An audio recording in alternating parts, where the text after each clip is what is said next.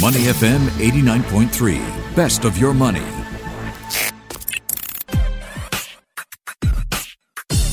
Money and Me on Your Money, only on Money FM 89.3. This is Money and Me. Today, a closer look at the ideas of billionaire Ray Dalio, founder of the world's biggest hedge fund. He's warning that the U.S.-China conflict signals a capital war that he believes could tank the dollar. He also says the Fed is boosting asset prices and valuation metrics don't apply anymore. So is the U.S. dollar at risk? What does this mean for cash, dividend investing, and the price of gold? We'll put these ideas to Wilfred Lim for his views. My guest today, Executive Director at BMFA Wealth Management. Good morning, Wilfred. Morning, Michelle. Great. Good to be back. Great to speak with you always. So, Dalio suggesting that the latest geopolitical tensions signal more. He's intimating that we're in the midst of a changing world order. Do you agree? Yeah, to a certain extent, I agree. There's so much tensions going on around the world, especially between the U.S. and China. Yeah, so he has mentioned that, we are in every sort of a war except a physical shooting war right now. Yeah, we started off with the trade war, the tariffs going on. Then we have the tech war, obviously, recently with TikTok and WeChat and all that. Yeah, there's geopolitical wars going on as well. Both sides are sanctioning each other's politicians and also asking them to close the consulates we had last month. There's also potential of capital war with the U.S. threatening to delist Chinese companies on the stock exchange if they don't meet the accounting standards. Yeah, and also the U.S. has gone on to threaten that banks in China and Hong Kong may be cut from using the U.S. dollar or the SWIFT system. Do you think that's likely to happen? It's a tough call, especially with Trump. With Trump over there, you don't know what will happen. He may say one thing and do the other thing afterwards. So it's a tough call. But, looking at all the signposts that's been going on, things that have already happened, it does seem that, this so-called war is escalating. Yeah, as you mentioned, it started off as a tech war and now it's a geopolitical war. And Dalio is saying there could be a capital war. Help investors listening in understand how a capital war could be a problem for the U.S. economy. Well, just with the example of, delisting the Chinese companies from the U.S. exchange, we noticed many companies, huge companies like JD.com, NetEase, more recently, I think New Oriental Education, they're all shifting their listings slowly back to Hong Kong and even the A shares. So we could see the demand for the US dollar going down and the demand for Hong Kong dollar and renminbi going up just from this alone. Do you think this is going to impact the US dollar in the long term? Yeah, I see it that way. Just talking about the US dollar, we all see our current fiat currency as money, right? Yep. But I'd like to bring up that for money, there are actually 6 definitions of it. What? Yeah. Wow. So, 6 criteria to qualify as money. I see. Okay, go ahead. All right. So the first one is durability. It doesn't get easily damaged and it's resistant to wear and tear. Secondly, it's portable. You can carry it around easily. Thirdly, it's divisible. So you have your $100 notes to your 50-cent coins and so on. Uniformity, meaning you have, different $10 notes can be used as the same amount of money. Acceptability, where people are willing to use it as a form of payment. And the most important one is limited supply. So in that aspect, I think the US dollar fails in this last criteria of being money, right? Because you're referring to the Fed expanding its balance sheet. Yes, and the Fed chairman Jerome Powell has explicitly said that they can print to infinity. So that is a clear violation of the last criteria of money. All right. So what is it going to take for the US dollar to remain the reserve currency of the world? Or I suppose the flip side to it is, do you really see it being threatened, its position? Well, if I could figure out how they could remain a reserve currency, I think I should be in the Fed myself. You could. Yeah, but maybe we can look back at history because my personal opinion is that the U.S. May eventually fail as the world's reserve currency. We have been brought up in this era where the U.S. dollar has been a reserve currency. In fact, they have been unofficially since 1920. Right, but before that, we had many other world currencies that came and gone. There was the British pound. It was between 1815 to 1920. There was also the Netherlands that had their currency that dominated the world. There was the French franc as well, the Spanish dollar, and so on, all the way back. So there has been many examples of currencies of the world that failed. Right, and most of them failed because firstly, we had wars, and secondly, money printing. So, and we see both of that right now, right? If we look back all the way to the Roman Empire in 400 AD, they actually, started printing currency in a sense where they were adding copper to their gold and silver coins, and thus diluting their currency. And that led to hyperinflation and the fall of the Roman Empire. Same thing happened in Germany after World War I. They were punished to send war repatriations to the rest of the world. They couldn't afford it, so they started to print their currency into hyperinflation as well. More recently, we have Venezuela. After the oil price collapsed in 2014, they kept printing to sustain their public spending, and that has also led to hyperinflation. So it worries me to see that, and also as discussed by Ray Dalio, all these points, if you study history, it's actually pointing to the US dollar losing its status as the world reserve currency. What a great historical sweep that was from the changing history definition or rather the criteria for the definition of money to the fall of major currencies. Really fascinating that. If you look at where gold is, we've been talking about gold quite a bit on this show, of course, ever since it reached its historic rise of 2000. Well before that, I should say. We've been bullish on gold since about 2018, I think. So Bank of America Corp has raised its 18-month gold price target to $3,000 an ounce. That is more than 50% of its existing price record. Gold currently trading at $2,022 a troy ounce. What is driving gold prices in your opinion, and is it too late to enter the market for gold? Yeah, so what is driving gold prices? I see it as many factors. Firstly, as a safe haven. Secondly, it's a hedge against inflation.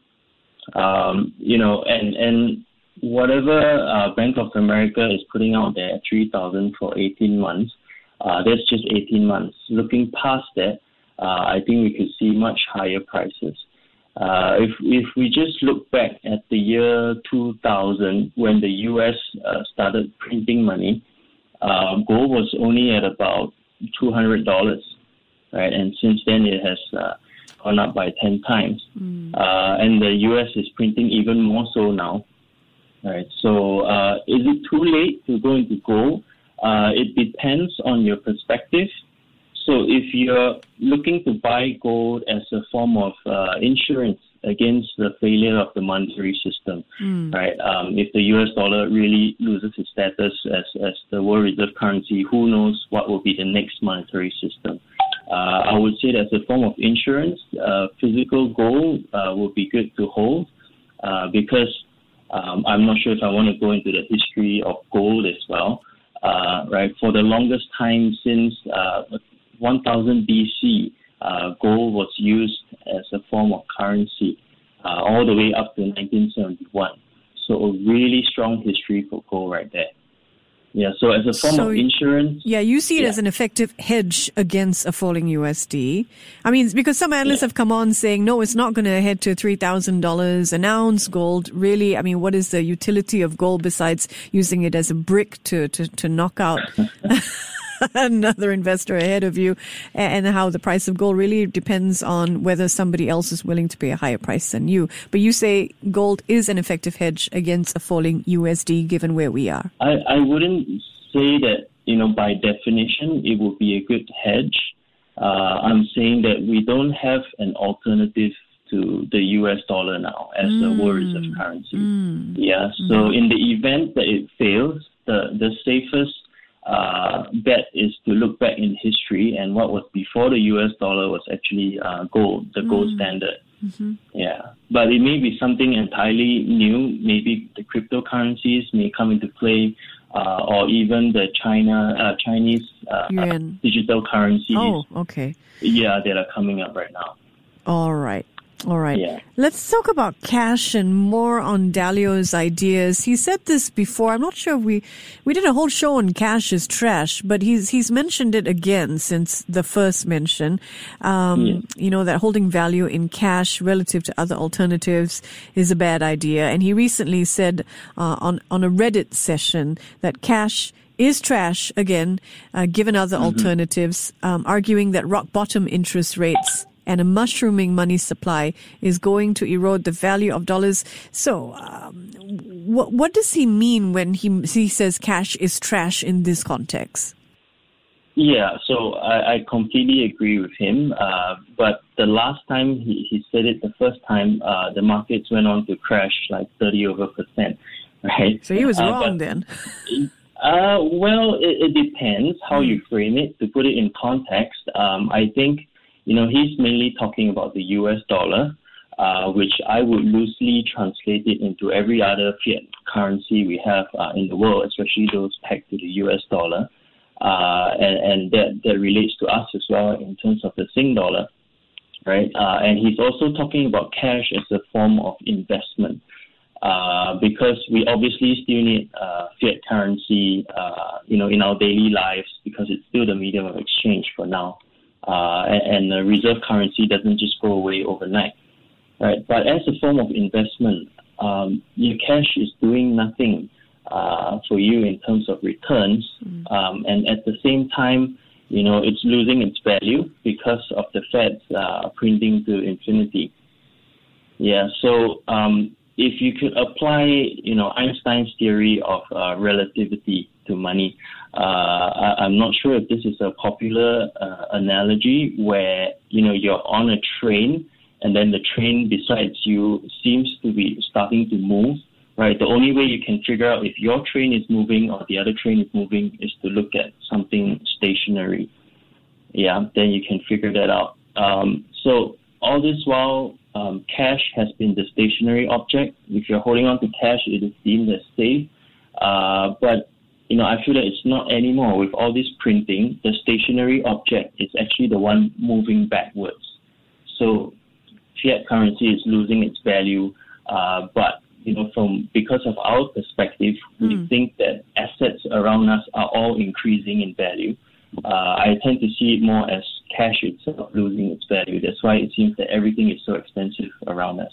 So interesting. Are you really worried about the soundness of money? A little bit. I mean, we are all born in this era where, money is just money. It's difficult to imagine, otherwise. So, but looking at the pointers and studying history, I am starting to get a little bit worried. Oh my goodness. So what does this mean for investors? They're looking around, low interest rate environment, price of gold is spiraling, a US dollar could be losing its soundness. What does this mean for investors? Well, I don't want to sound, all doom and gloom. But as mentioned before in our previous shows, I would advise investors to, of course, keep a reserve of up to 12 months of expenses in cash. So that's for your day-to-day living and emergency. But the remainder should be invested in the markets. but invested very carefully and selectively at this point in time. Okay, let's look at a favorite for Singapore investors, given what used to be dividends you could absolutely count on, and that is Singapore REITs, right? So, yeah. How resilient have they been given market volatility? I mean, the retail REITs have been hammered. Four retail REITs have cut distribution per unit by anywhere between upwards of 40% to upwards of 70% so far. What do you think about this idea of dividend investing in today's environment? So from a personal perspective, I've never really liked dividend investing.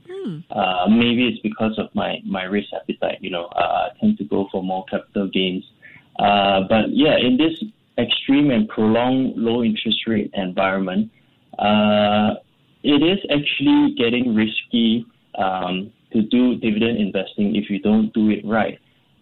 So what I mean is, because dividend investors tend to have this constraint of stable payments from cash flows, and also capital preservation, right? So that actually restricts the companies that they are investing in to grow as a business. Yeah, and the pandemic has brought about this extreme need to grow and pivot your business, whereas a lot of the REITs, and your old economy names, they are not able to do so. For example, retail REITs, I don't see how they can pivot their business to profit in this current environment. Same goes for the airlines as well. Yeah, so this has left these traditional dividend companies completely exposed to the risk. Yeah, and also as interest rates go down, the yields go down, investors are blindly going up the yield curve and investing into junk bonds.